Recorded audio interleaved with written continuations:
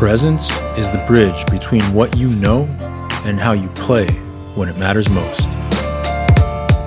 I created this daily podcast to help you get out of your head and into the zone.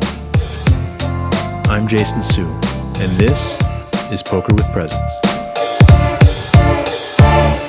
So one thing that I've seen a lot in poker over the years is the person who just really blows up at the table and says a lot of mean-spirited, rude, terrible things to people in the heat of the moment when they're having big emotions and they really can't control them and can't get themselves to a place where they're just going to be a normal human being about it.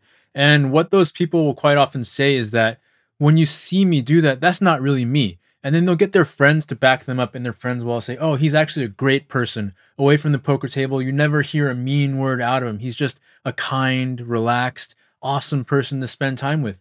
And so what I want to say about this is that that's not a thing, right? You can't be an asshole. You can't be a jackass at the poker table, but then say that you are not actually that person, because actually what's happening at the poker table is exposing who you really are on the inside. So if the way that you deal with stress, if the way that you deal with bad beats and bad things happening to you at the poker table is to lash out and be a rude person, then that's just who you are on the inside. And all that means is that to the rest of the world, in your family life, in your business life, and every other part of the world where you don't behave this way, you have just found a way to cover this up.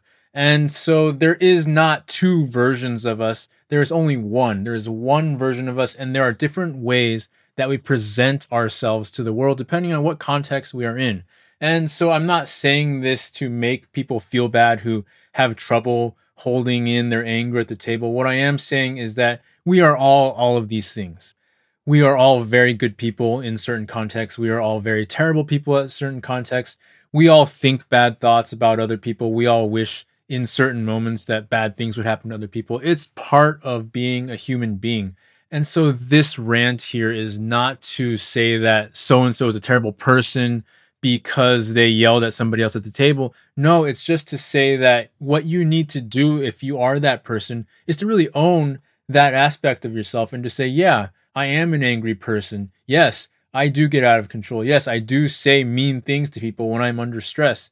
That is a part of who I am. It doesn't have to define me, but it is something that I would love to work on. It is something that I would love to bring some presence and connection to, because I don't want to express myself in that way. And if you do that and you bring some attention to it and you work on this aspect of yourself, it never really goes away. It's always a part of you, and you need to honor that. But what you can do is honor that in a way that allows you to really choose in each moment which part of you that you want to express, so that at the poker table, you can actually be that same version of yourself that you are when you're with your family, right? Or vice versa.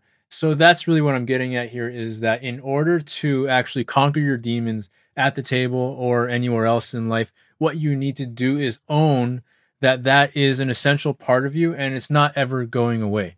And so when you do that, it frees you up to relax into that, acknowledge it, face it, and just say, yeah, this is part of who I am. I don't know where it came from, but it's a thing. And that's okay. I love myself anyways. And what I want to do is to show the world more of this aspect of me instead, because this is more in sync with how I want to be in this world.